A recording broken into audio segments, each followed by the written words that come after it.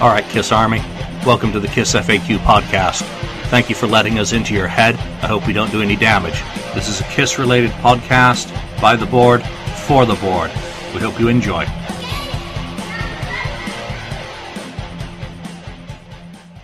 Welcome to episode 38 of the KISS FAQ podcast. I am back this week, and I am your host this week, Lonnie Weissar, STL KISS on FAQ message board. And today I am joined by the admin, Julian. Hey, how you doing, Lonnie? Good. Ken, 69th Blizzard. Hello. Marcus Almighty. Greetings. And all the way from Sweden, Daniel, the Wheeze. Tjena, kul att vara här. What's up? All right, so Svenska fan. we are a 5-man group today for the first, I think, maybe for the first time, I think, on the show. So we're going to have a lot of different opinions, and it's a good show. It's a good episode, I think, to have 5 people, because I think we'll get a lot of different opinions. Because this week we're going to do our top three lists. We're going to kind of like a rapid fire of our top 3 lists of different KISS things that we enjoy, whether it be, we're going to look at our favorite KISS guitar riffs, our favorite KISS lead guitarists, and we're going to rank them. I was thinking about doing like you always hear on the radio all the time, like especially if you listen to like the sports talk radio, like your Mount Rushmore of St. Louis Cardinals, or your Mount Rushmore of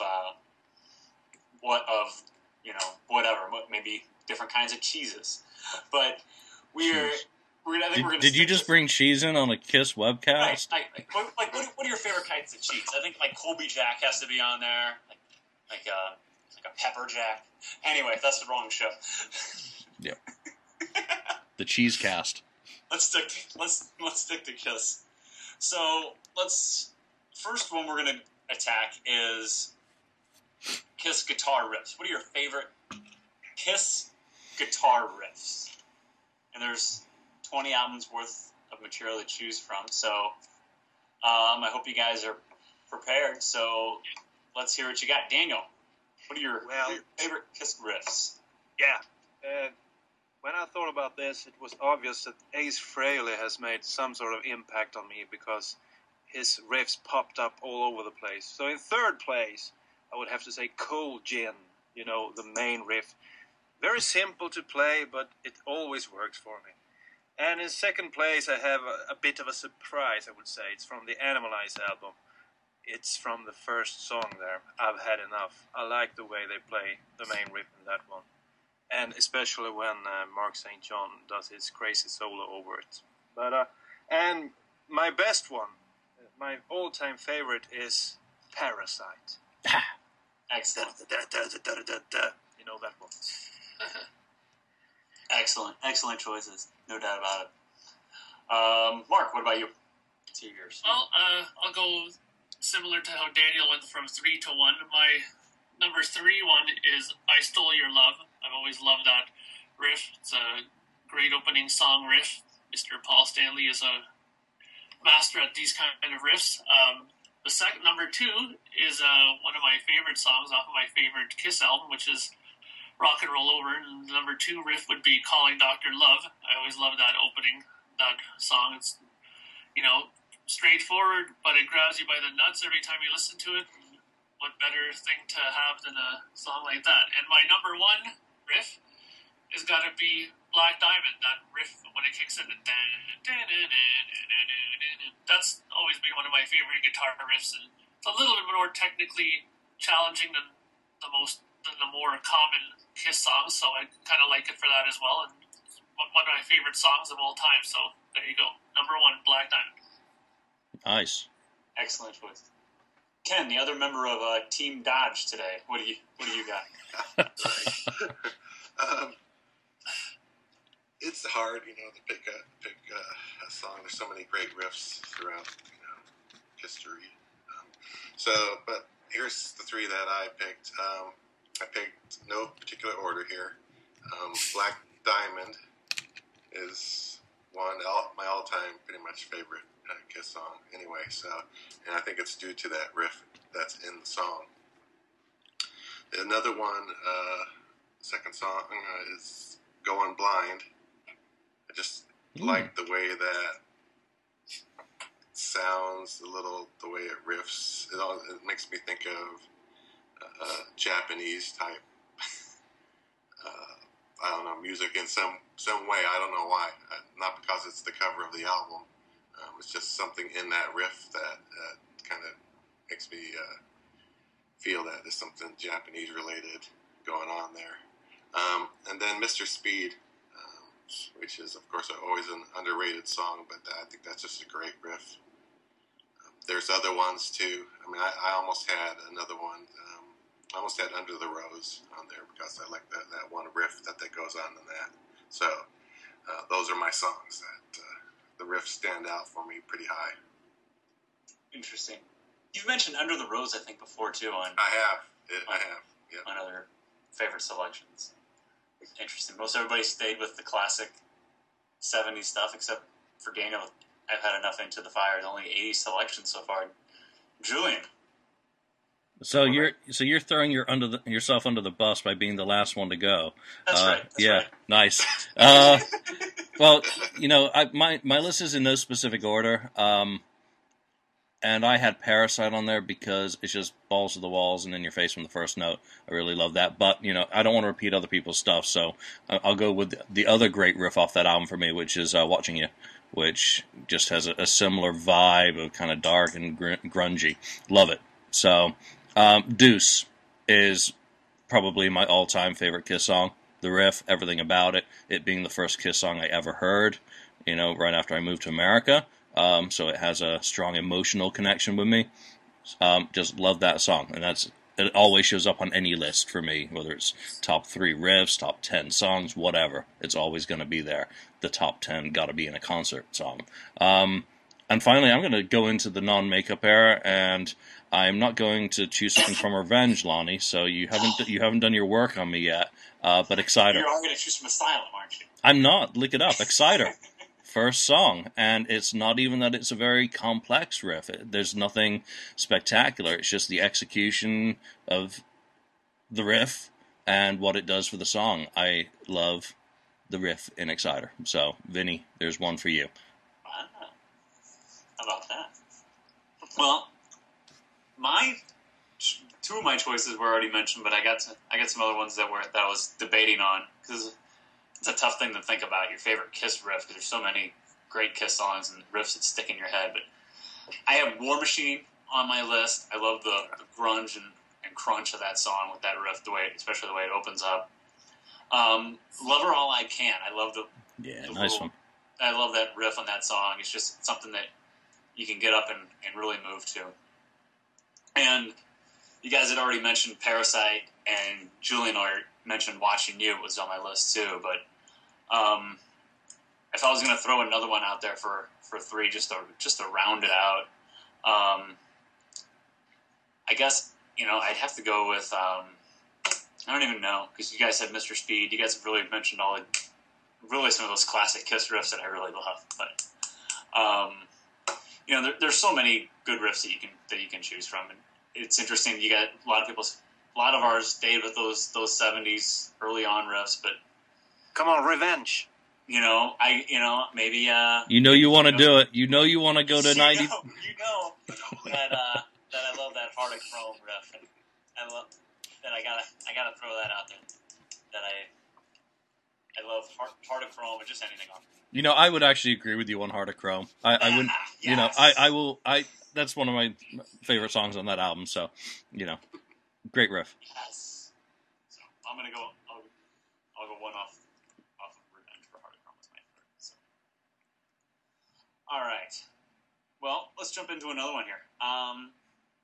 Favorite live mistakes or malfunctions that have happened over the years. Now, Kiss show is obviously it's complex and there's a lot of moving parts to it. And, from time to time there are some missteps that take place.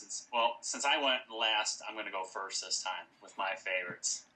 And one of them, and this is an obvious one, it's probably on a lot of people's lists, but mine is I was actually there once when it happened in Windsor in 2009 when, he was going to sing after Gene drooled the blood and he's getting raised up to the top of the rafters. He got stuck midway, and I actually got a great picture of what looks like Gene flying, but he's actually stuck midway between the stage and the rafters. It actually turned out great for me. Gene wasn't real pleased when he finally he's like stuck midway, and he's like, you could see it in his face, and he's like pointing down, and they ended up raising him up all the way. You could tell he was pissed. But and we've all seen video of Gene getting stuck, and I was actually there when it happened. Always be nice to your roadies, Gene. It was pretty funny. Somebody probably got fired at the end of the show. And I was there once too, and then I have a recording of it in St. Louis in 2000. They opened with Detroit Rock City, and anytime, like in between the lyrics, Paul Stanley's yelling out, "St. Louis, let me hear ya." And as soon as Detroit Rock City's over, they go straight to the deuce, and Gene goes, "Kansas City, make some noise."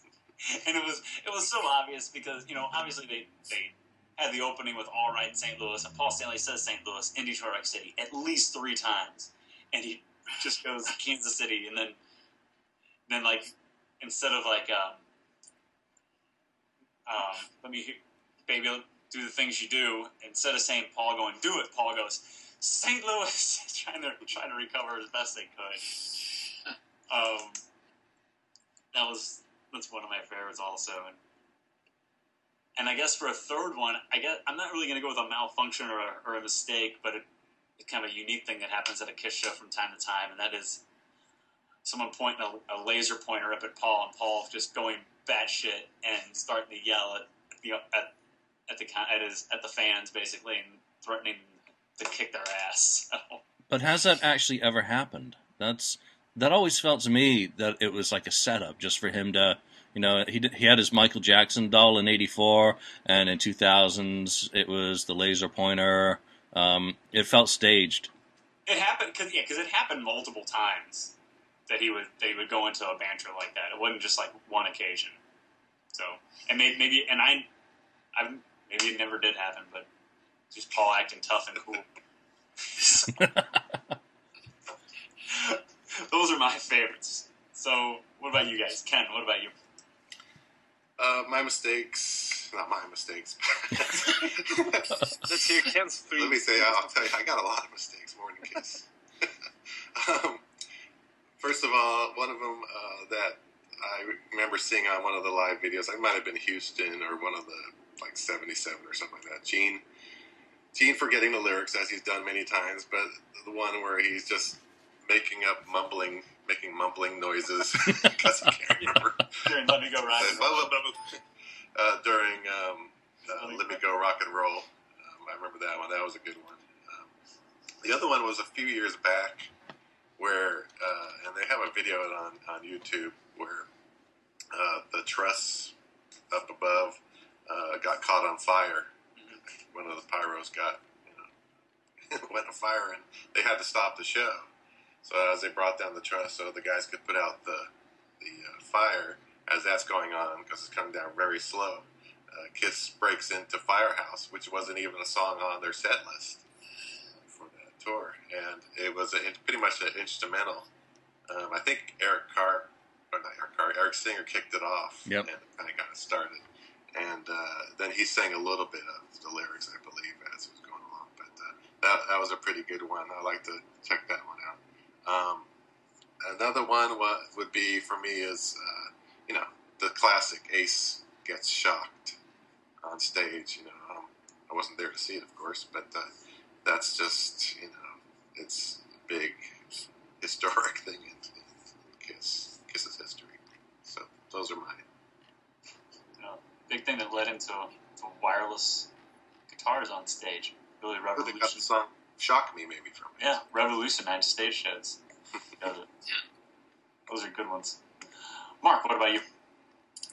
Well, I guess one of them is one that I'm sure everybody's seen 1,000 times, but every time I see it, I can't help but laugh. And, well, I shouldn't laugh, but I mean, whenever Gene's hair catches fire, you gotta kind of laugh when you see that.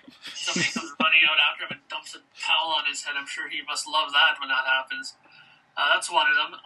Another one that I thought was kind of interesting was on the during the reunion tour on the Weenie Roast thing. I've always loved the fact that there are Marshall lamps that come flying up from the bottom and they rise up during King of the Nighttime World on that show, and everything seemed to kind of malfunction on them and started going up during the first song by accident, and their siren from Firehouse started going off and everything during that opening song. So I'm sure that there was a few people that got a stern talking to after that happened on stage, because I'm sure that was not what they were hoping to have happen. I mean, talk about ruining your momentum, having that happen. And I guess the third one for me that I've always laughed about is, I think somebody already mentioned that too, was the whole getting caught halfway up, or even Paul going halfway out and getting stuck on his, flying over the audience bit there. I'm sure that those situations are funny to us, but I'm sure for them it's probably a little bit nerve-wracking to have something like that happen. So we risked our lives for you guys for 40 years, boy. That's the most fun thing. For you. So those are the three for me that I think are the funniest things for me out of their mishaps on stage. Yeah, those are good ones too. Comical to us, but probably pretty scary for them sometimes. Yeah, definitely. Daniel, what about you? Well, you've said most of them, but I just have to add, Ace falling is always funny to. It's always fun to see. He has such bad balance, and the other one I thought of was, I don't know, it wasn't really a mistake, but it wasn't planned. If you remember the reunion tour in Japan when they did medleys, and Ace Frehley started to play his own songs, or sort of his own songs, going into Rocket Fight, and you could see Gene getting more mad, madder and madder, and at the end he said, "What does the Ace Frehley band want to play now?" I always like that. It's pretty good. You can tell they're a little bit on each other's nerves. They had enough of one another by that point. Yeah. Oh, yeah. Julian, saved you for last this time. Ken and Mark both said the two I was really thinking of, and that's the Weenie Roast premature fireworks and the fire in the truss. I love that Firehouse one where Eric starts playing a bit of Firehouse. It just is so appropriate and hilarious. I'm not big on actually paying attention to the mistakes. I think if I was to think of kind of ones that are entertaining, it'd be them hassling drummers to get back behind the kit for encores, Gene saying when Eric Singer is ready to play again, stuff like that, and video screens, because usually the last few tours I've been in shitty seats. I've relied on the video screens. I've always found it hilarious when they cut a camera back over to someone and they're either looking stupid or looking like they've just picked their nose or something. So, there's not much. It's always good to see Gene dangling, but that just hasn't happened at any shows I've been at. So maybe one more time before they hang it up, I'll get to see Gene hanging around. Maybe upside down a little bit. That'd be good. See him nice and pissed off. Maybe he pissed off Shannon that day, and she's there jerking the wire, and he's, bouncing around like a puppet. But live mistakes. Can we say putting Tommy and Eric in makeup? No. There's one for the Kool-Aid drinkers. There you go. You're inviting the rat. Well, along those lines, let's jump into another one that's always debated, and it always gets a lot of attention, more probably than any other discussion, is your favorite Kiss lead guitarist. And should we keep it to three, so we leave a couple of them out? Let's keep it at three. Yeah. That way you leave a few of them out, even out of your top three. So, Daniel, let's kick it off with you. Number 1, Ace Frehley. Number 2, Vinnie Vincent. Number 3, Bruce Kulick. There you go. There you have it. Right out of the gate. Mark. Well, for me, it's always going to be Bruce, number one. He's my favorite guy, hands down. And then 2 and 3 were sort of a toss-up, but today is going to be Ace second and Tommy third. Tommy. Wow. Tommy third. Nice. You are inviting the wrath. I think that invites an explanation. Well, because honestly, I mean, I've been watching a lot of their shows, like, from as far back as, the early ones, and even a lot of the new ones, like those German rock AM shows and stuff like that, Download and stuff like that, and I gotta hand it to Tommy. I mean, I've heard him play Ace solos better than Ace plays them on some nights, and I mean, that's not to be an insult, but that's a fact of the matter. I mean, sure, Peter Criss used to always say, oh, I like Ace's way better because, you can hear his jewelry jangling up against the guitar, and when he mucks up, you can hear things that it has style and feel, but you know what? I mean, being a guitar player, I can understand some of it being style, but some of it is just plain sloppiness. Let's just, call it a spade a spade. It is sloppiness, and,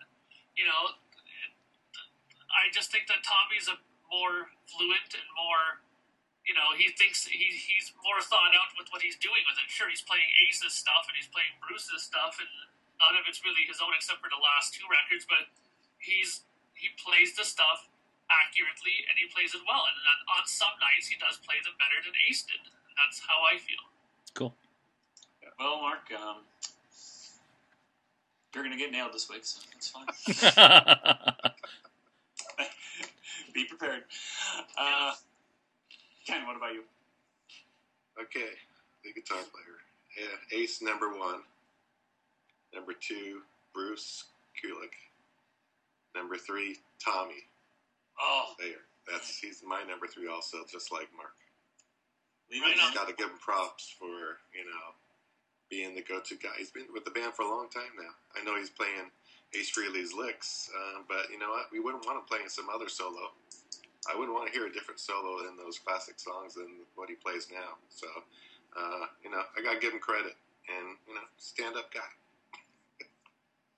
Right on. Julian. That's cool that a couple of you have mentioned Tommy because, let's face it, he is due props for, 14 years of work with the band and everything he did before then. I do respect him, and I don't have a problem with him. So nice to see some people showing him some respect. Mine, Ace, obviously, is the original. Everything about the unpredictability of him, and you just never knew what you were going to get.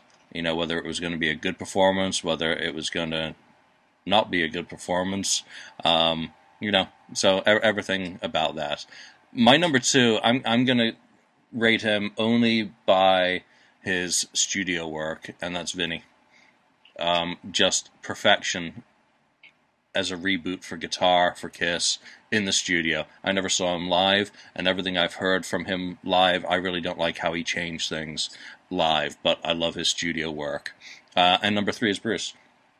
Bruce is the guitarist of the primary era of the band when I became a fan, so for me, he was Kiss's guitarist at the time, and that kind of sticks in my mind.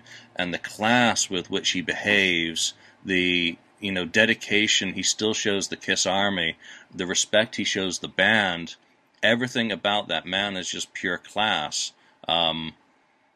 Do I like how he did the 70s Kiss songs?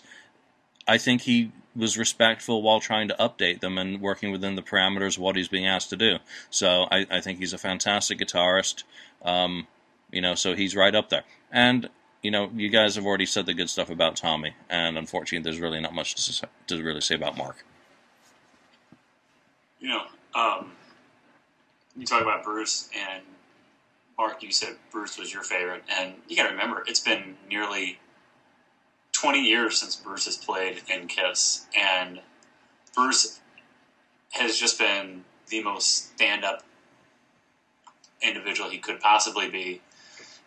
Since that time, Eric's come back into the band and flourished in the band. Bruce is not, but Bruce has really sort of carried the torch for the non-makeup years and for his era of the band, and he's really just class doesn't even describe how Bruce has handled himself the last 20 years with the way he's handled the situation and carried the torch for his era of the band. So, my top three are Ace Frehley number one, Bruce Kulick number two, and then Vinnie Vincent.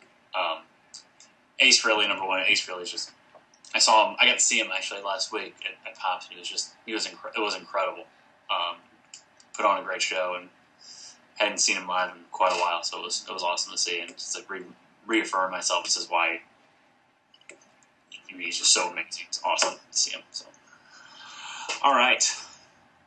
I just have to say about Bruce. I mean, he was a team player and he was all good and well and all that. But his problem was he couldn't really perform live. To me, I think Vinnie Vincent was even a whole lot better live than Bruce.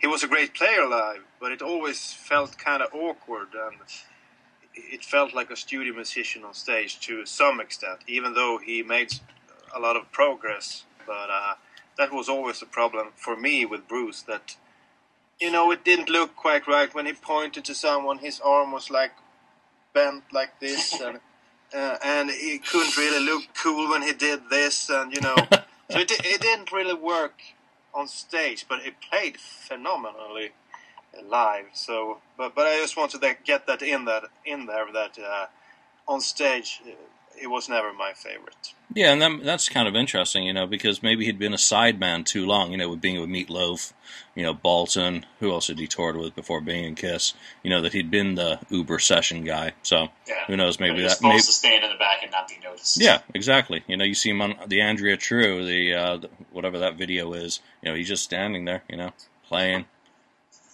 Yeah. Hence the Spruce Cool. Yeah. Bruce. So let's stick along those lines, and we talked about our favorite Kiss guitar players. Let's rank the Kiss drummers. Wow. This is hard. And this is interesting, and it should be entertaining. So, Julian, let's start with you this time. All right. Peter Criss, number one. The original.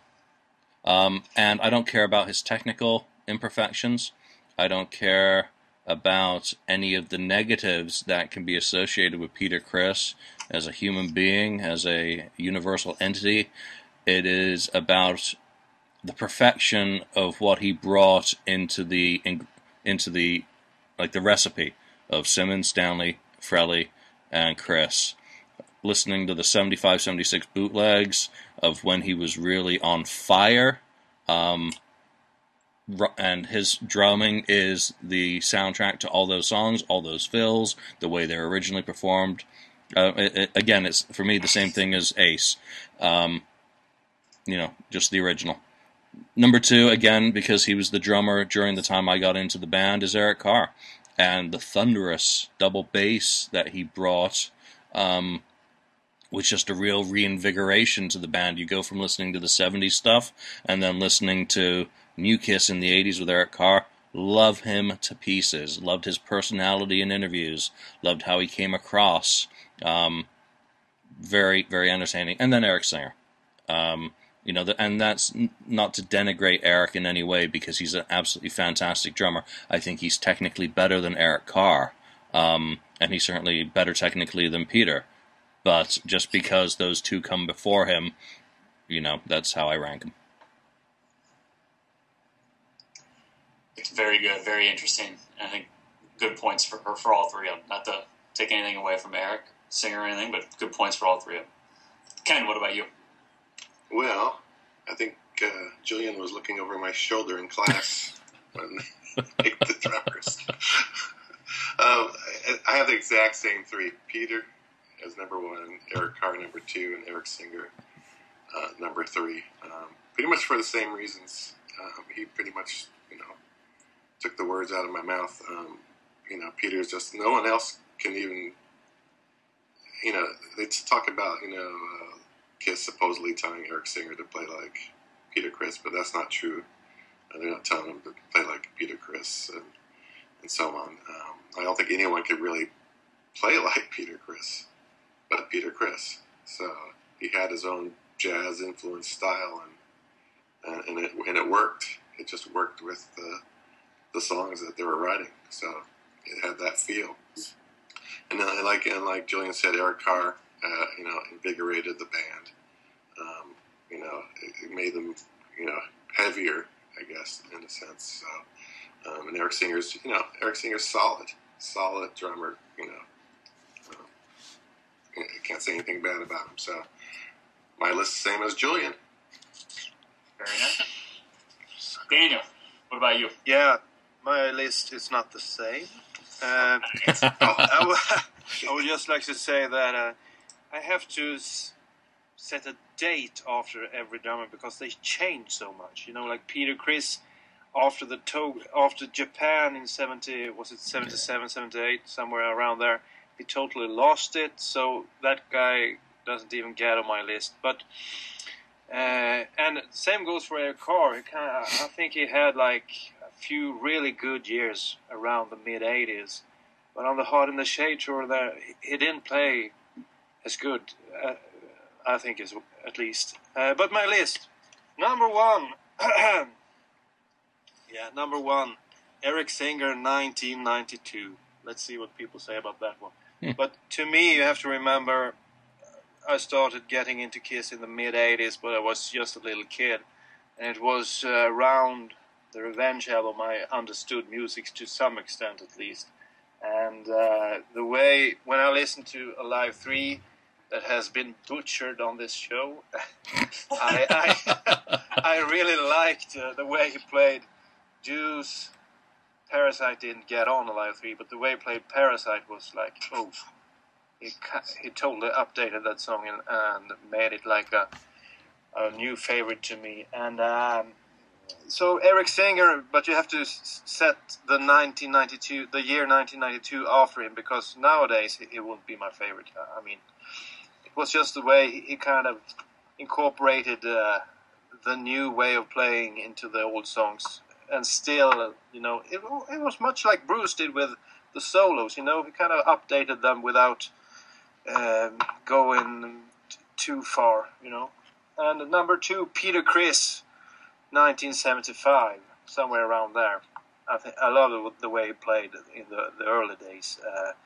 Kind of crazy. If you look at the Winterland concerts, for example, watching him playing Parasite in Winterland is, wow, that's really cool. But then looking at him, the first reunion tour we can't even compare that one. But the way he played Deuce in 1996 was like awful. So Peter Criss, 1975, and then in third place Eric Carr, and I would say 84. The Animalize tour. Have a look at Animalize Live Uncensored. He plays really good in that video. So that's my list. Nice. Very nice. Very nice. And you bring up a good point with how the three drummers really did change during their different tenures with the band. I mean, it's not fair to compare Peter Criss in 1975 to Peter Criss in 1996, and the other drummers as well. Mark, what about you? Well, I can see the tomatoes coming my way again for my list, but I'm going to say that my number one is Eric Singer, and I don't need any sort of date for that. I mean, what I'm going to say about him is that when he first came into the band, I thought that what he did to the songs drumming-wise was just phenomenal. He just gave them a new life. He said they were absolutely more exciting with him on drums. I mean, I just remember hearing him play those songs and thought, wow, this is awesome. There was just so much more energy to it. And I mean, even though now he's kind of toned it down since he's come back with the makeup on it, I mean, we know what he's capable of doing. And I'm sure that if you wanted to, or better yet, if Gene and Paul let him go back to that kind of way of playing it, he can easily do it now. But I think he's just being kind of pulled back as a listen, let's keep it classic, don't overdo it and stuff like that. And he's just kind of playing it more, Peter Criss-ish way than he did when he first started in the band. My number two is Eric Carr.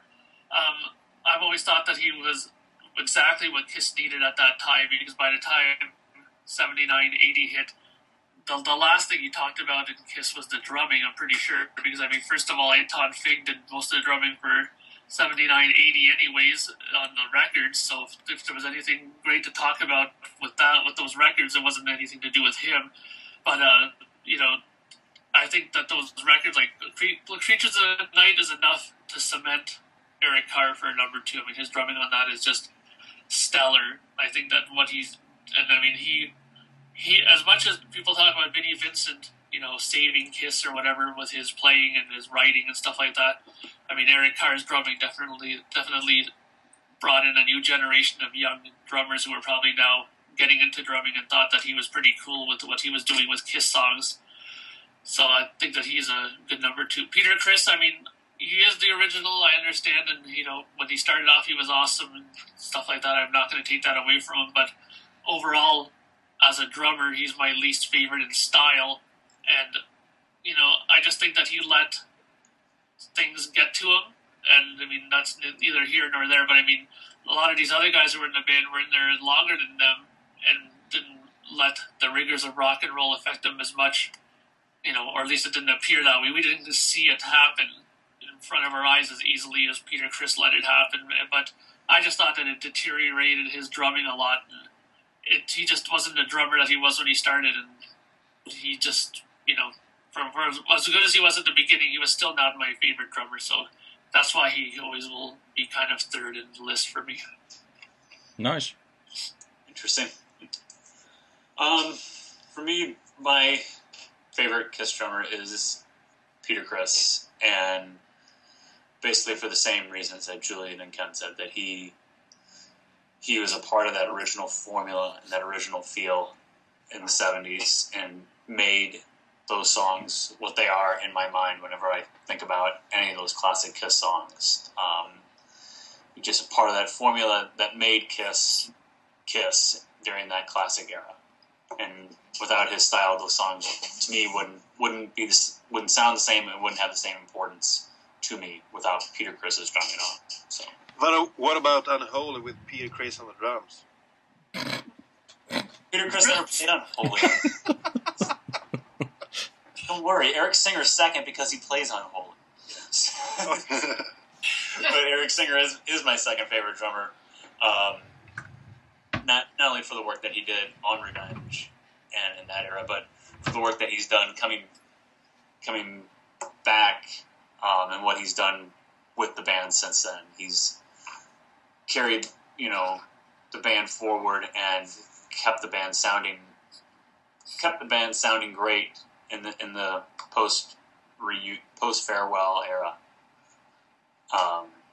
He's done a phenomenal job. And to echo what Daniel was saying, though, I think his drumming on the Revenge tour is great, and he brought new life into quite a few of those songs. And it just, you listen to not Alive 3, but listen to like the Detroit show from '92 and listen to some of those club shows.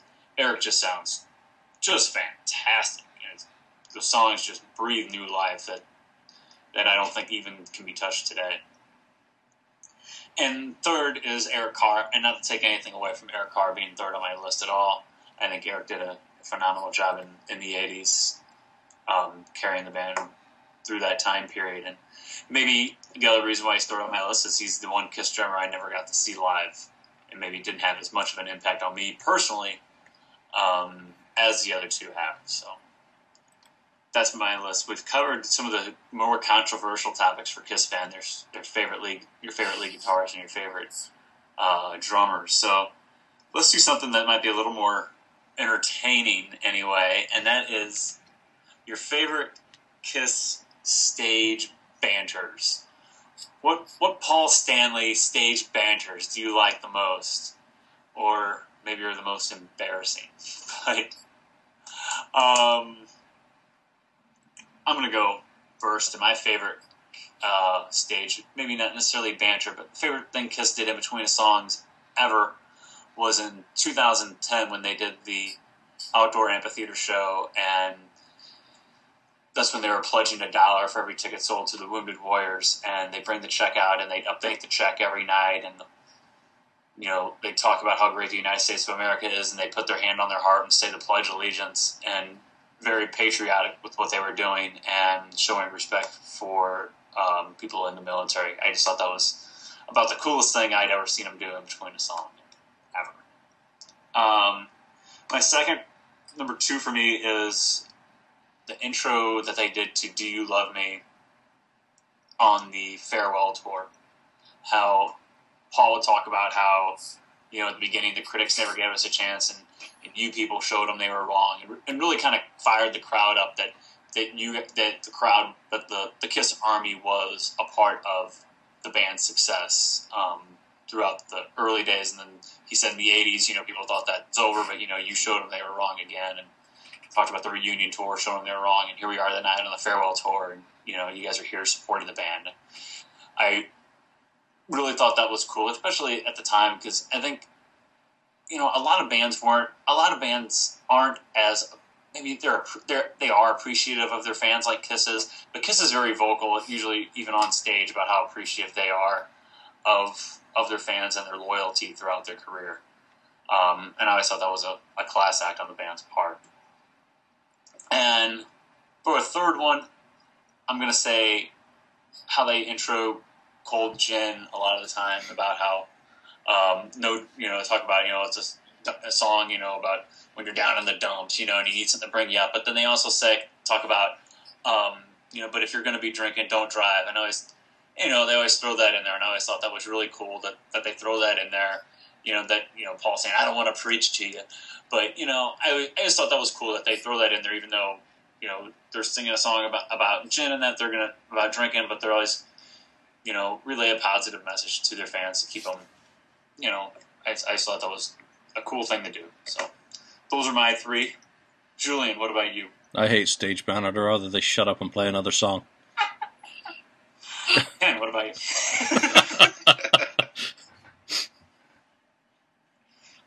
Go ahead, Julian. Oh, no, I'm done. I think Are you serious? Okay, you're serious. Totally serious. All right, well. It's like, that's really nice, and I play Love Gun. Good enough.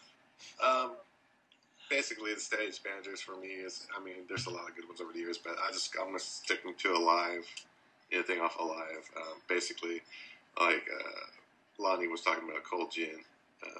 Back then, that was kind of, I enjoyed that thing where, he's saying how many of you like to drink tequila and, vodka and orange juice and Paul Stanley's heavy, New York accent.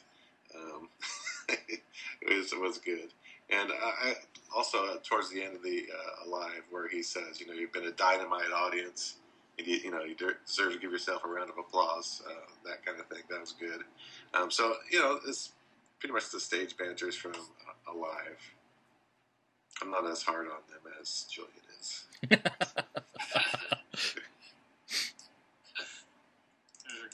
Those are just classic. When you think about stage managers, you think about Alive, and that's one thing that's not really on Alive too. Is it's one thing that makes Alive feel more like a live concert too. Is that they have more of this Paul Stanley stage managers intertwined in between the songs. Mark, what about you?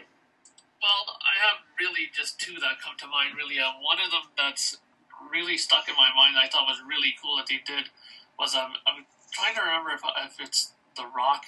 Was it the Rock M show? It's one of the ones that they did during the Sonic Boom tour, and it was just after Ronnie James Dio died, and right before he played Firehouse, I remember Paul kind of stopped and before he did the whole thing with the Firehouse shtick, and mentioned that Ronnie's passing, and everybody started chanting Dio with him on stage. And then they went into Firehouse right after that and dedicated to him. I thought that was really cool because I've never really heard Paul mention other bands in the kind of positive way on stage like that before. So it's good to hear that, he would say something nice about his contemporaries, I guess, on stage, right? And the other one that used to always crack me up for years and years, and I remember there was I remember on another podcast or somewhere I heard they did this little shtick where they put together about 50 of these in a row where Paul would talk about going to the doctor all the time. And they used to always say, if this guy went to the doctor as often as he did, then man, there must be something wrong with this guy, because I remember somebody said that he followed like 3 or 4 shows in a row, and every night they were surprised he kept bringing up the same doctor story every night, right? So I guess that guy, whoever it was, kind of remembered, at that point that this was a part of the show, the whole story, right? So, but I always thought that the whole the doctor and the nurse thing with him is always been one of those funny stories that I always got a kick out of whenever I heard. So those are the two that really stick out in my mind. It's fun. Daniel, what about you? Well, anything that reminds me of Paul Stanley. If Paul Stanley reminds me of being a teacher or a preacher, I fucking hate it. So, because I'm a teacher myself, and I know how you have to work around certain things and always say the right things, all that kind of stuff. So what you said, Lonnie, about, what did you say? You said something that rattled me. You said that when Paul Stanley said, well, don't drink and drive or something like that. Right. I fucking hate it when he says stuff like that. He's supposed to be a rock and roll star, not a teacher or a preacher. And, when he starts all this, God is, all that kind of God talk, I fucking hate it. And this is the thing I hate the most with the current Kiss, that are getting a little bit too close to the religious thing, and they have forgotten to play it like the rebels that they were in the beginning. So what I liked when I was a kid was when he went on stage and he said, what about the new kids motherfuckings on the block? Oh, yeah. Jesus. Those fucking turds, they suck. So I like that. But when you're 15, you like that kind of stuff. And also, like, Milli Vanilli, what kind of shit is that? That's the way you should speak.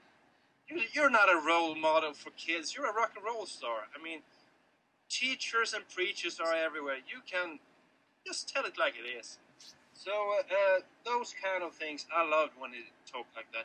Even though at times he was a bit silly when he started to try to put in every swear word that he knew, every profanity that he ever heard. It became kind of silly. But to some extent, when he said that New Kids on the Block and Milli Vanilli sucked, I whoa, yeah, because I thought they did. So those are some of my favorite rock and roll banders. And the other thing I have to mention, my absolute favorite of all time, is when Gene tries to be the ringleader and fails miserably. In the early days, I think it's like back in '74. He goes up to the mic, Paul Stanley's doing something else, and Gene goes up to the mic. How many of you are out there? Like 100? And then that's the end of it. That's my all-time favorite. So, yeah. That's where his acting skills come from, right? Yeah. There's a reason why Gene was not chosen to be the one to talk in between. Yeah, no kidding. There's one out there too, and Gene's like, it's early on, it's like 74, and Gene's like, we're from New York, how are you? Shut up. I think Daniel brought up a couple of good ones. They all make me cringe, and I stand by Shut Up and Play Another Song, but the one that makes me cringe the most, and I know they're supposed to be your favorite, but it's the Michael Jackson in the 80s. Paul doing the even higher pitch voice, mocking Michael Jackson. And I know some people liked that back at the time, but one that I'd actually forgotten about is when he's talking about Gene and babies, and that baby had the longest damn tongue I've ever seen. That's actually pretty cool. Less cringeworthy than some of the others that have been mentioned. Oh yeah. But Julian, see, you did join in with a little bit of I tried. I couldn't leave it just being so damn negative. All right. Let's look at. Do another one here. Non-makeup albums. We all have our favorite makeup albums, but the non-makeup gets overlooked. So, what about your favorite non-makeup albums? We're talking 80s. Fucking look it up through Carnival. Anything's free game. So, Mark, what do you got? Well, I think not too long ago we talked about what was my favorite non-makeup album, which was Asylum. So that was definitely my numero uno one. Number two actually is Lick It Up. I really like that record too. It has some pretty good songs, and being that it was the first one out of makeup, they had to make it pretty strong. They had to come out of the gates with something pretty good. I still think Creatures is a better record than Lick It Up, but we're talking about non-makeup here. So But Lick It Up is my number 2, and not that it's one of my favorites, but I mean, compared to what's left out of the non-makeup stuff, I went with Animalize for number 3. Heaven's on Fire, Into the Fire, and, songs like that. Thrills in the Night, good songs, and yeah, exactly. And that's about it. I mean, I'm not much for the other non-makeup songs, so picking the 3 non-makeup ones were relatively simple for me. So those were the 3 for me. No revenge from Mark. Julian, what about you? You're not going to get any revenge this time either, Lonnie. Asylum, obviously, you listened to the last episode. It's not because it's the best album they've ever recorded, it's just because of its importance to me. Lick It Up, pretty much perfection as an album for me, but I do think it could use more ballsy and raw production to make it even tougher. But then Vinny wouldn't be allowed to wear pink on the cover. And then for my third pick, and really there's not a whole lot of choice in this, I'm taking Hot in the Shade. And you're going to think, what the hell is wrong with you?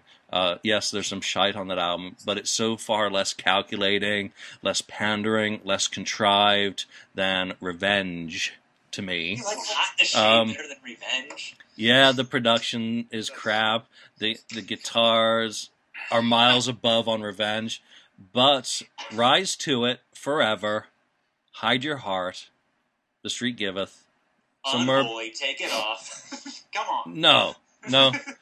I think the songs are more promising, even though they're the demos. And I'll take that final one from that lineup over Revenge any day of the week. Daniel, bring us back on track. Well, I just have to say that Revenge is the best sounding Kiss record, maybe ever. I don't know, but at least a non-makeup album. But unfortunately, it doesn't make the top 3. Oh my! You guys are all crazy. The most the polished top 3 turd. consists for me of Asylum and Lick It Up. I had a hard time picking number 1, but for me, the 2 final songs on Lick It Up do absolutely nothing for me. Like on the 8th day, God created rock and roll. Oh, we're a secular country over here, so I don't care for that kind of stuff. And also, Dance All Over Your Face. No, I don't like that one. But the rest of the album is fantastic. But Asylum has, what did you call it? Low middle ground or something. Mark. Yeah, but I remember what I said. No stinkers. So it has a good middle ground. There's not a good middle ground. Yeah, a good middle ground. So to me, Asylum is number 1. Number 2, Lick It Up, and in third place, Animalize. Yes. And only because Paul Stanley's songs, maybe one of his better albums ever, I would say, is Animalize. But Gene, if he only could have brought at least 1 or 2 good songs, but he didn't. So that's why Animalize in third. And close 4th place, Revenge. All right. Throw me a freaking bone here. Ken, what about you? Well, this was kind of hard, but my number 1 is a tie between Lick It Up and Revenge. Yes. Though I kind of lean on the Lick It Up side a little bit more than Revenge, so. But I go back and forth on those 2. Number 2 for me would be Asylum, and then number 3, Wicked Lesser. No, just kidding. Animalize. Animalize would be my third. I don't have Hot in the Shade on there. I couldn't with the drum machine on some of those songs. I think was playing instead of Eric Carr, so I can't do it. Yeah, but you're gonna lose favor with Julian because you didn't put Hot in the Shade in your top 3. No. Maybe I was just trying not to pick Revenge, Lonnie. I know you're on the day, and you're like, I'm gonna get under his skin. Well, my number 1 is obviously it's Revenge. 2 for me, no one picked this. It's Carnival of Souls. I really like a lot of the songs on there. I think it's an overlooked album. I think production-wise it could have been a lot better, but I still really enjoy Carnival of Souls. Maybe it's because of the time frame it came out to, but I still really like Carnival of Souls. And third is going to be Lick It Up. I know Daniel didn't like On the Eighth Day, but I think Lick It Up has a lot of great quality to it also. Vinny's playing on there is incredible. So which one is the best album? Can we decide? We all differ. Lick It Up. I think Lick It Up. I think Lick It Up had the most votes, though. Yeah, maybe Lick It Up is the best. Asylum had a lot of votes. There were a lot of Julian Lemmings out there that. I mean, if I've got to pick one out of my three, I'll take Lick It Up easily. Yeah, maybe. All right, you guys want to do another one? Heck yeah. Yeah, sure. Another one. Favorite Kiss videos. Kiss wasn't really big on. Kiss doesn't have the best videos. Kiss has a lot of cringe-worthy videos, actually. But I'm gonna go with my favorite videos. Number one is God Gave Rock and Roll to You. One because it was probably one of the first times in a video that they started flashing back to showing some classic '70s footage in the video, and it's Eric Carr's last real appearance with the band. So maybe for more sentimental reasons, God Gave Rock and Roll to You is my favorite Kiss video. Number two is War Machine. I think they nailed War Machine as a video. Did they do War Machine as a video? No, what am I thinking? I Love It Loud.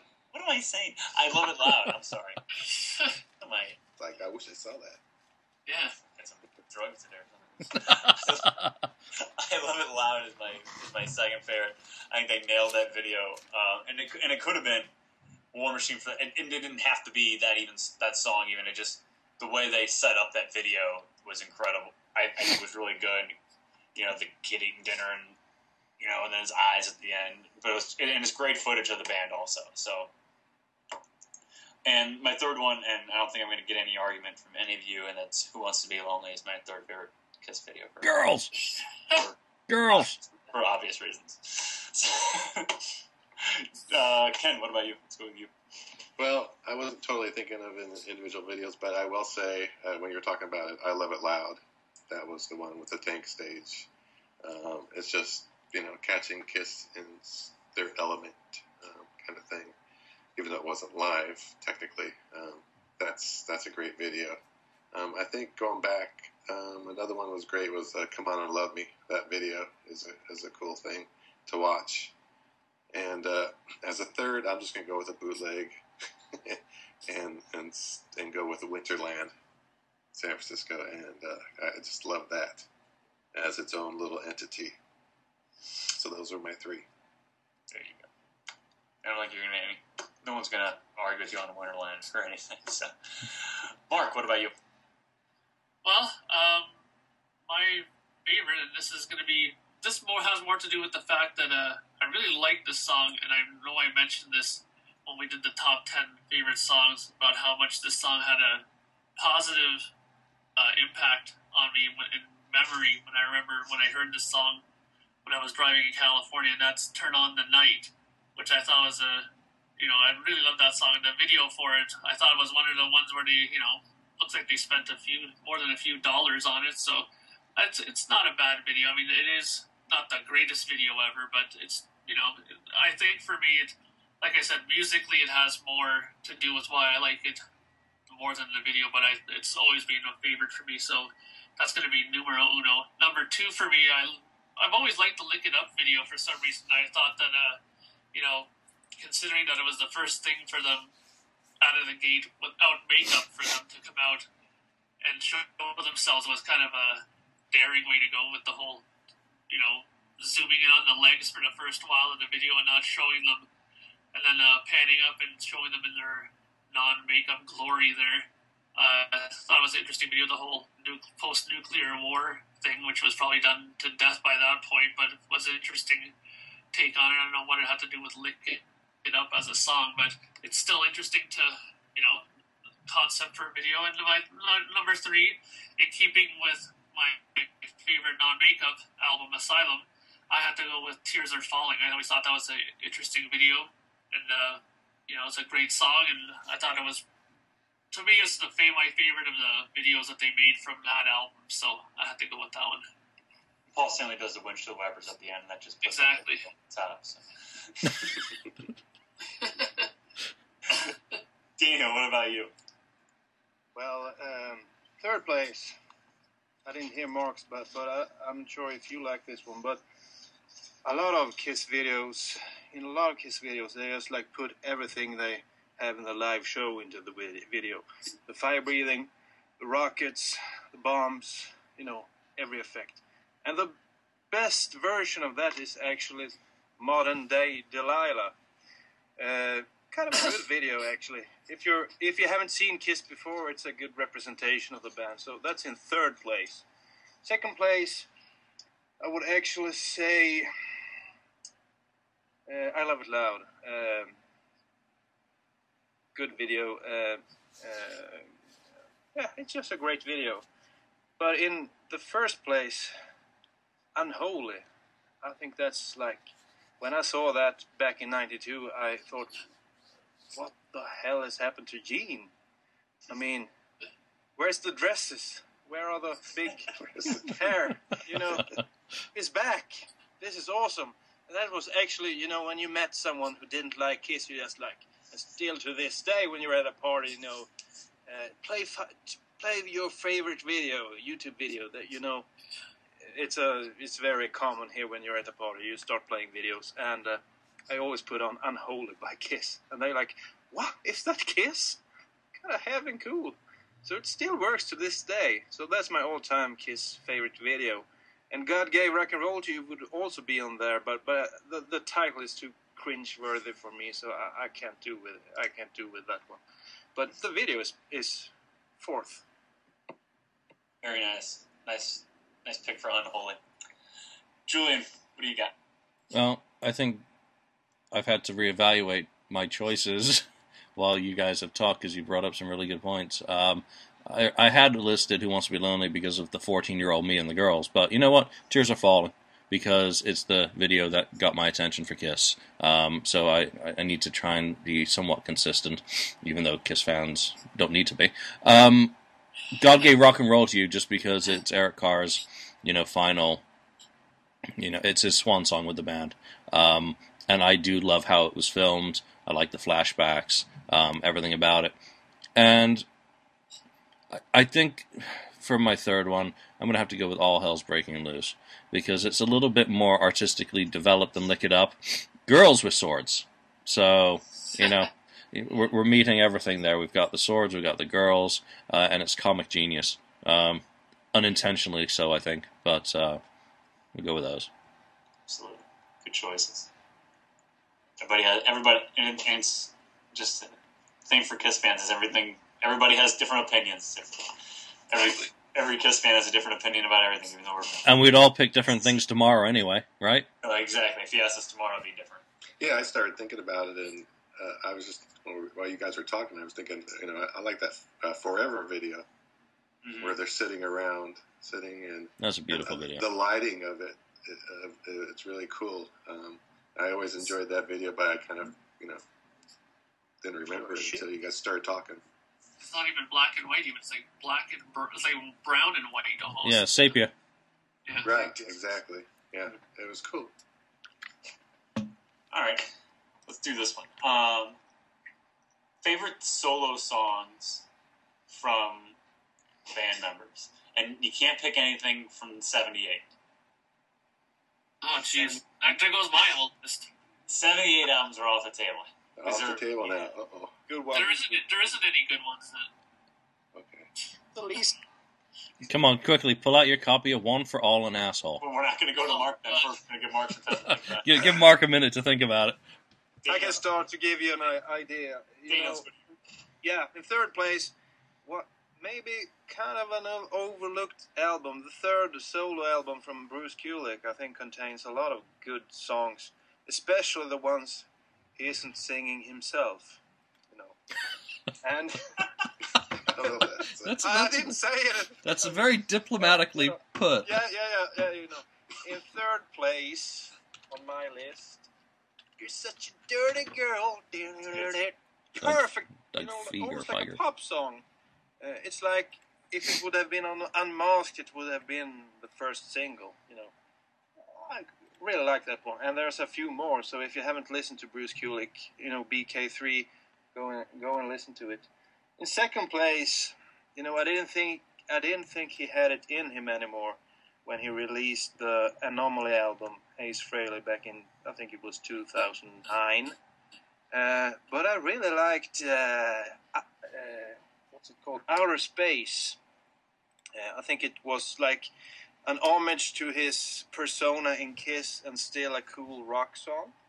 So that's my number 2. And the first one, I don't know why this is so overlooked, because I think it would have worked perfectly in Kiss, except that the lyrics are kind of non-Kissish, if you can say that. But Live to Win, the Paul Stanley, the first single of his latest solo album, is like a rocker live. If you see his DVD, One Live Kiss, it rocks big time. And I'm kind of bummed out that he didn't save it for a Kiss album and rearrange it somewhat. It would have worked great. But Live to Win, even though he's done that concept to death lately on Twitter, for example, I love that song.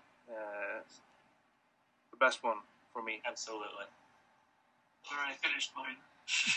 Better live than studio, though, for Live to Win. Julian, what about you? These aren't in any order, but Vinnie Vincent, Invasion, last song on the album, title track. Nice. Love the vibe of it. It's always been a favorite. I was thinking about it. I knew I had to have a Vinnie song in there, and just there's so much good stuff for me on the second album versus the first. The histrionics just get a little bit on my nerves on that album. But Invasion is just the one song on that album that I find really balanced and just chugs along really nicely. So, second one, I'm going to go with one that from day one, when I found this cassette in a store in Singapore, Peter Criss, Out of Control, You Better Run. His cover of that song I absolutely love. Everything about the sound of the guitars, the sound of the production, his voice. And my final pick is Into the Night, Fairley's Comet. Just because 87, again, being a newbie fan, discovering Ace had a solo career, which I didn't know anything about him at that point, didn't know that he'd been trying and what it represented. Always loved that video, which of course Ken shot in the Bay Area, San Francisco. So that's it. Three picks. Good ones. Throwing the Vinnie song in there. Very nice. Ken, what about you? My 3, I just came up with them real quickly. That's the best way. The best way. No particular order. Rock Soldiers from Fairley's Comet. Just a great start-off song, and I always love that song. It's classic Ace. That's a great song. Then I agree with Daniel with Dirty Girl. I love that song. I love Doug Fieger, who I guess he passed away a couple of years ago, right? He was part of the Knack, lead singer for the Knack, and I've always loved his voice and the way he sings, his style. But that's a great song. I agree. And then the other one is, I don't know, maybe get shot for this one, but Sweet and Dirty Love from the Gene Simmons album. I like it. It's more of the classic Kiss style of song for me, and I enjoy that one. It might be the only song I enjoy off of that anymore, off that album. It's a tough album to listen to. Mark, what about you? You came up with yours. Yeah, so I guess mine was more of a matter of thinking of what songs I disliked the least out of their ones. I'm not a big fan of their post-78 solo stuff that they've done.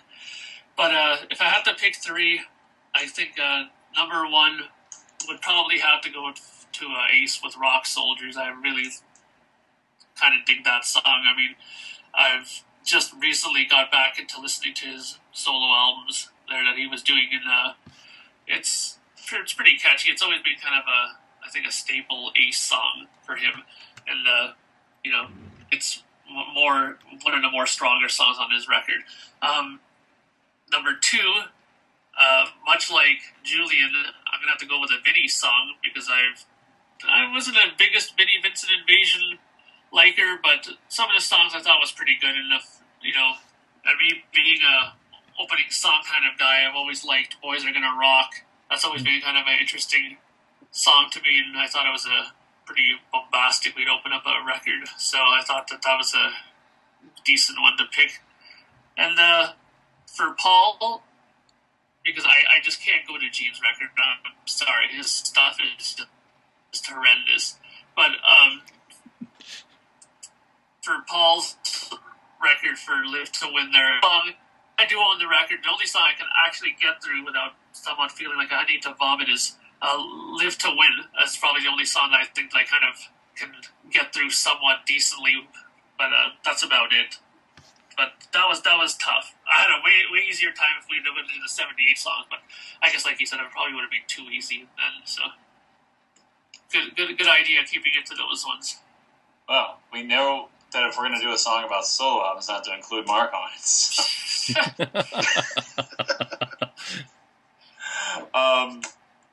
My top 3 would be Breakout. I love the guitar riff on it. Forgot that one as well. Shot Full of Rock. Great song also. And my number 1, to echo Daniel, is Live to Win. Love that song when it came out. I love running to that song. It's just phenomenal, in my opinion. I listen to it a lot. So those are my top 3, really hands down. So actually, Live to Win.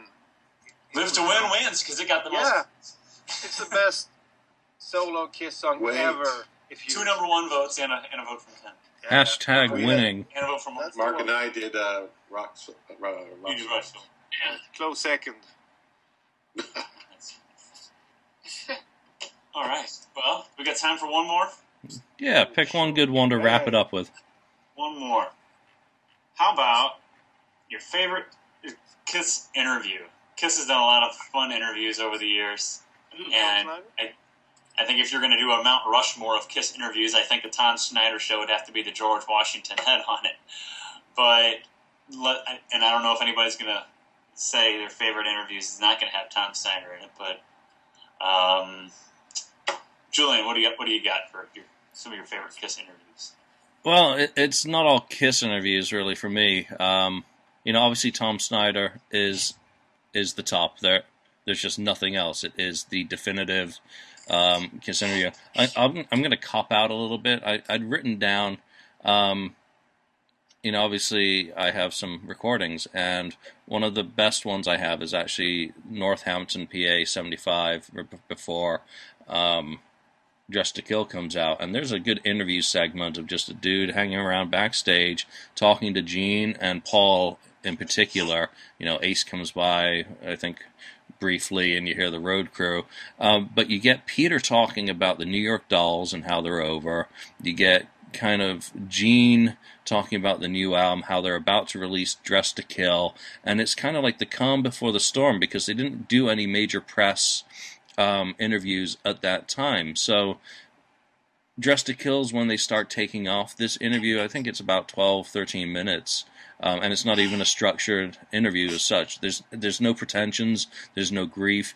Gene's talking about his spider belt buckle or jewelry and telling you what its name is.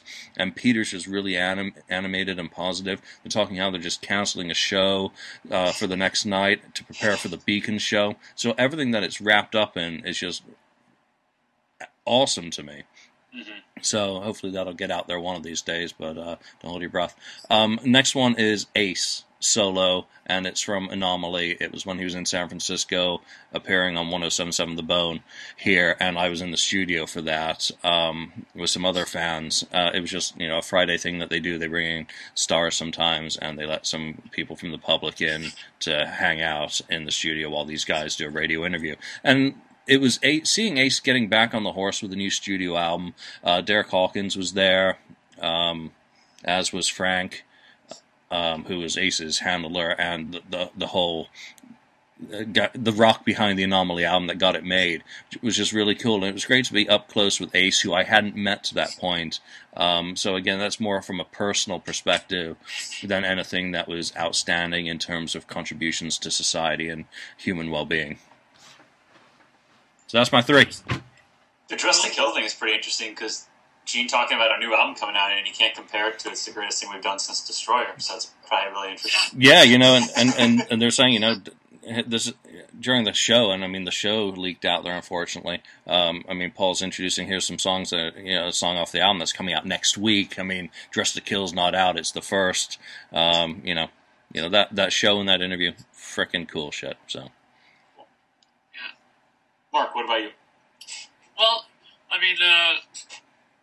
think I can agree with Julian that obviously the pinnacle is going to be, everyone's going to say Tom Schneider, but without using that one, there's the 3 interviews that I kind of enjoyed over the years. Is the one that I liked is Gene Simmons did one when the solo albums came out, and he was in I think it was in a comic book store, and he was talking about comics with this guy. Yeah. And it was a good interview. I think it was like 9-10 minutes long, and that was a really interesting interview to listen to at that time because it kind of discussed his love of comics as well, and it wasn't only just about music. So I kind of dug that interview. It showed a different side of Gene, which was interesting.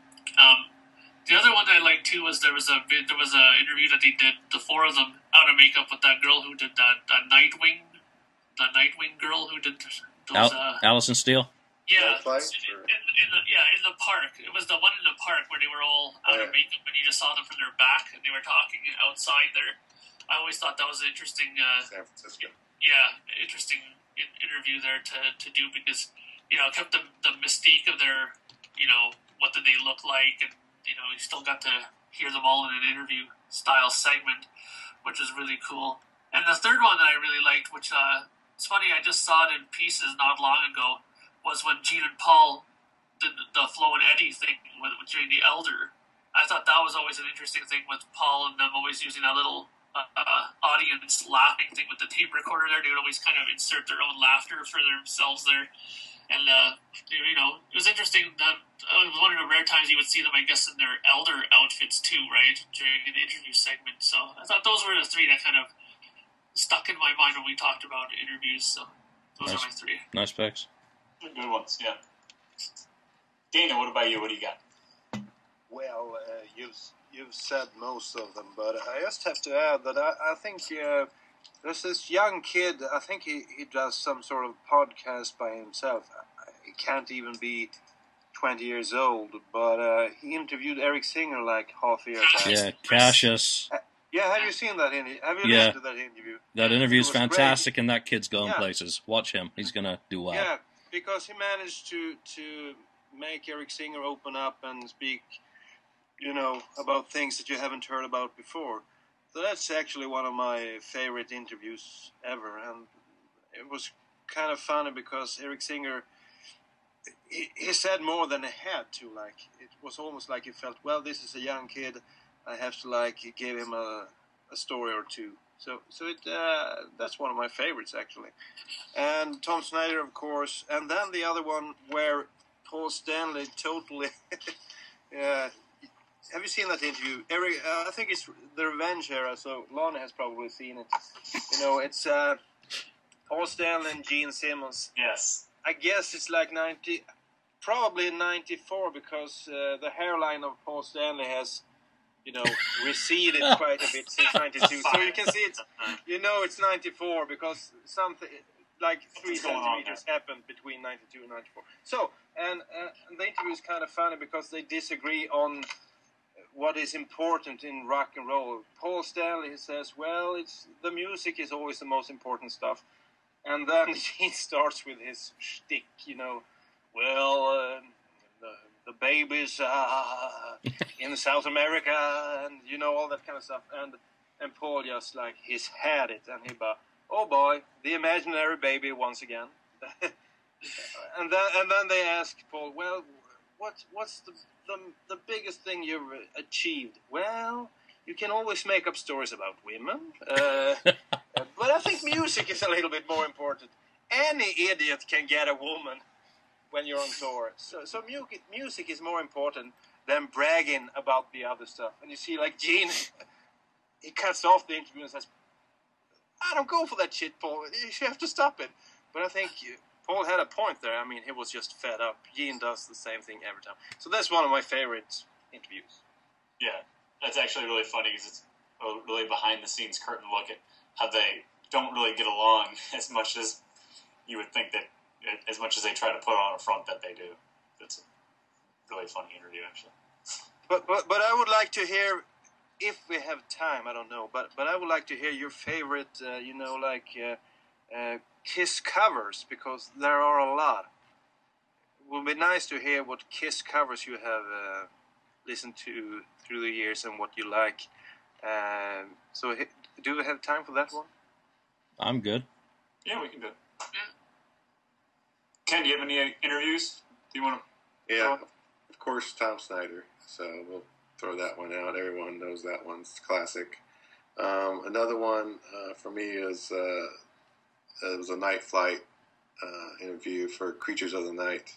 Mm-hmm. That one. There's been a few of them. I think they're all good. But that one was kind of interesting, and it had Vinny and Eric included in that one. So it was a cool interview. I have the bootleg, whatever, the uncut version of that when they were filming it. So that was cool. Another one is Land of Hype and Glory. That one was kind of interesting.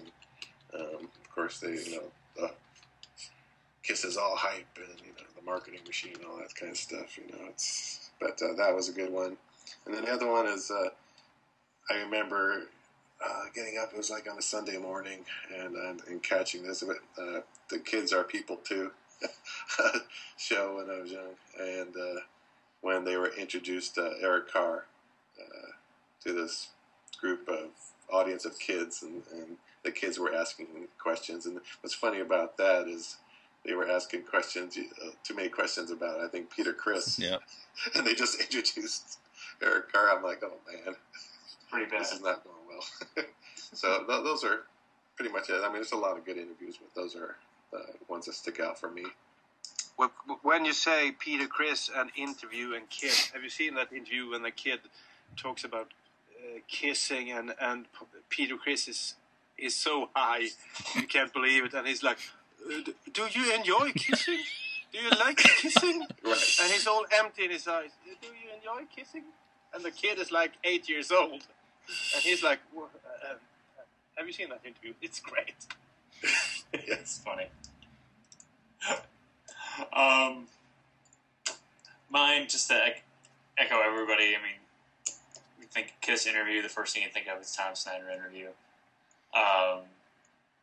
And there's a YouTube video of it you can find out there from '79 when they're in St. Louis and they're interviewing Gene and Paul, and they both have their backs to the cameras. It's still '79, they're not in makeup, and Gene has like sunglasses on the back of his hair and that. And it's not that there's a lot of great content in that interview, but it's just a very unique and different. That's the only interview like that I think I've ever seen. With them just interviewing with their backs to the cameras the whole time. Very, very appropriate for Kiss in the 70s, with it's not showing their faces. And maybe most awkward Kiss interview of all time is the Mike Douglas interview. Yeah, someone finally said it. I was wondering if you were going to be hiding the hook. The most awkward and most kind of cringe-worthy interview of all time. Your audience looks delicious, and I am evil incarnate.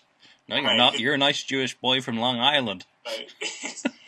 Maybe the most uncomfortable Kiss interview of all time. It's just like, before Gene really knew how to act with the makeup on. Gene kind of, and it's it's also refreshing too because it's Gene talking like the demon the whole time and not Gene talking like a businessman the whole time. It's Gene playing the demon role while not on stage, which you don't ever see at all, especially 96 forward. You never see Gene playing the demon role while he's not on stage with the makeup on. So it's entertaining. Maybe the most entertaining Kiss video to watch. And it goes back to the comment about his stage banter as well, about how uncomfortable, you know. And again, that's why you don't talk in between songs. Yep. You just kind of stand there. Just shut up and breathe fire. So Daniel brought up another top 3 list that might be fun to do real quick. Top 3, Kiss has been covered by a lot of different bands. And there's some good ones out there. And there's some poor ones out there also. But I'll kick it off real quick, just sitting here thinking about it after Daniel brought it up.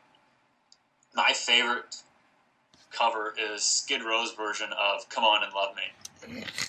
And Julian's mentioned it. Shut up, Julian. I think Sebastian's phenomenal. Sebastian, bitch, or whatever. Oh, Sebastian. I think Sebastian is phenomenal, and I think his lyrics are... I agree. It's a ballsy cover of that song. It just breathes like an early 90s vibe into that song. By the way, did you see the footage from his wedding? Yes. Yeah, kind of cool. He's like the Kiss fan that's a rock. He's a rock star that happens to be a Kiss fan, or a Kiss fan that just happens to be a rock star. You know, he does all. He just, we're gonna do this, but we're gonna do it Kiss. You know, we're gonna make it. We're gonna do this, but it's gonna be Kissified, or however you want to say it. Another one of mine is "Strange Ways" by Megadeth. I think that's a cool take on that song, also with Dave's voice over that song. Kind of breathe a mid-90s life into that song also. And I guess for my third one, I don't know if I have a third one. Those two just really stand out for me more than any other songs that have been covered by the band. But,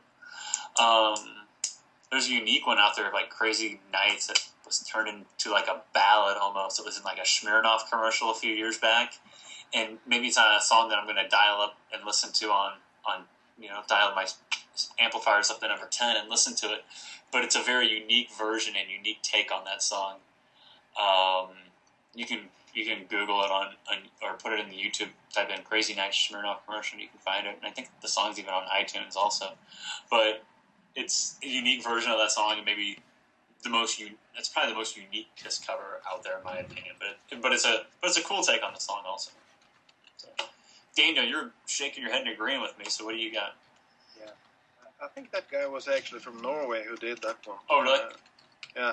So it's a Scandinavian. But anyway, my favorite tribute songs actually stem back from the mid-90s. I guess probably because it was the height of my Kiss mania. But they released quite a few tribute albums back in the mid-90s. I don't know if you remember these. For example, French Kissin', I think, was like a tribute album that came from Montreal or something. Yeah. And there's a really good version of Deuce on that one. And the band is just called Anonymous. I don't know whoever played on that song, but it's a really good version of Deuce. So if you should check that one out if you haven't heard it. And another one is from an album called I think it's called Dress to Kill, an unofficial tribute to Kiss or something, from 95. And it's a version of God of Thunder. I think the band is called Fuel. Really cool version of God of Thunder. They pick up the tempo a little bit, and the singer just sings the crap out of that song. One of my all-time favorites. And then a more known song, a more known cover actually would be my third pick, and that's Creatures of the Night by Iced Earth, where they kind of updated that song a little bit, at least sonically. It's kind of close to the original, but it's It's a really cool version. So Cool. that's my Very top cool three. picks, especially that last one. I like that. Yeah. Have Julie, you heard the two previous? Have you heard those tribute albums from the mid-90s? Yeah, you have. I have. I mean, I'm so over tribute albums at this point, I don't even buy them. Yeah. I mean, I did get No. this Hotter Than Now one that Jeff Westlake did, and obviously we had him on as a guest. But I got rid of all my tribute albums. They were just taking up too much space, and I kind of got to the point where I just want to listen to the originals. They've got to be really different. So that's where my picks come from. Pick number 1 is Nirvana, Do You Love Me? And I know a lot of people hate that, but let me tell you why. Because that's really the tribute album, hard to believe, that kicked off all the other tribute albums. It was the first, and obviously Kurt didn't just do that as a joke, because if you look on the cover of Nevermind, there's Love Gun worked into his collage. So think about that before, it's not a great cover, but if you take the whole package of what it all meant, and I like Nirvana, so I don't care what anyone says. I know they get a lot of hate, but I've got all their shit, so love that. Number 2, Garth Brooks, Hard Luck Woman, perfect combination of Kiss with a cross-genre musician, countrifying, instead of going the Rod Stewart route and kind of trying to update that song that way, that's just really works for me, and it's the only song off Kiss My Ass that is worth the time of day to me. Number 3, I've sung the praises of Double Virgo's Secretly Cruel so many times that I'm not going to put that on my list. I've really got to go with one that was earlier, and that's Lounge Lizard Boots, Kiss Army Online version of War Machine, which the old KAOL, AOL board, and Kathy Labonte and her efforts to raise money for charity with that CD, because that comes from the beginning of the Kiss history on the internet. Loved that first CD, and just how raw some of the versions were, and the humor with which, War Machine was done. So, those are mine. My 4, actually, throwing in Double Virgo. Cool picks. Mark, what do you got? Well, I mean, I was never really much into the whole tribute albums thing myself.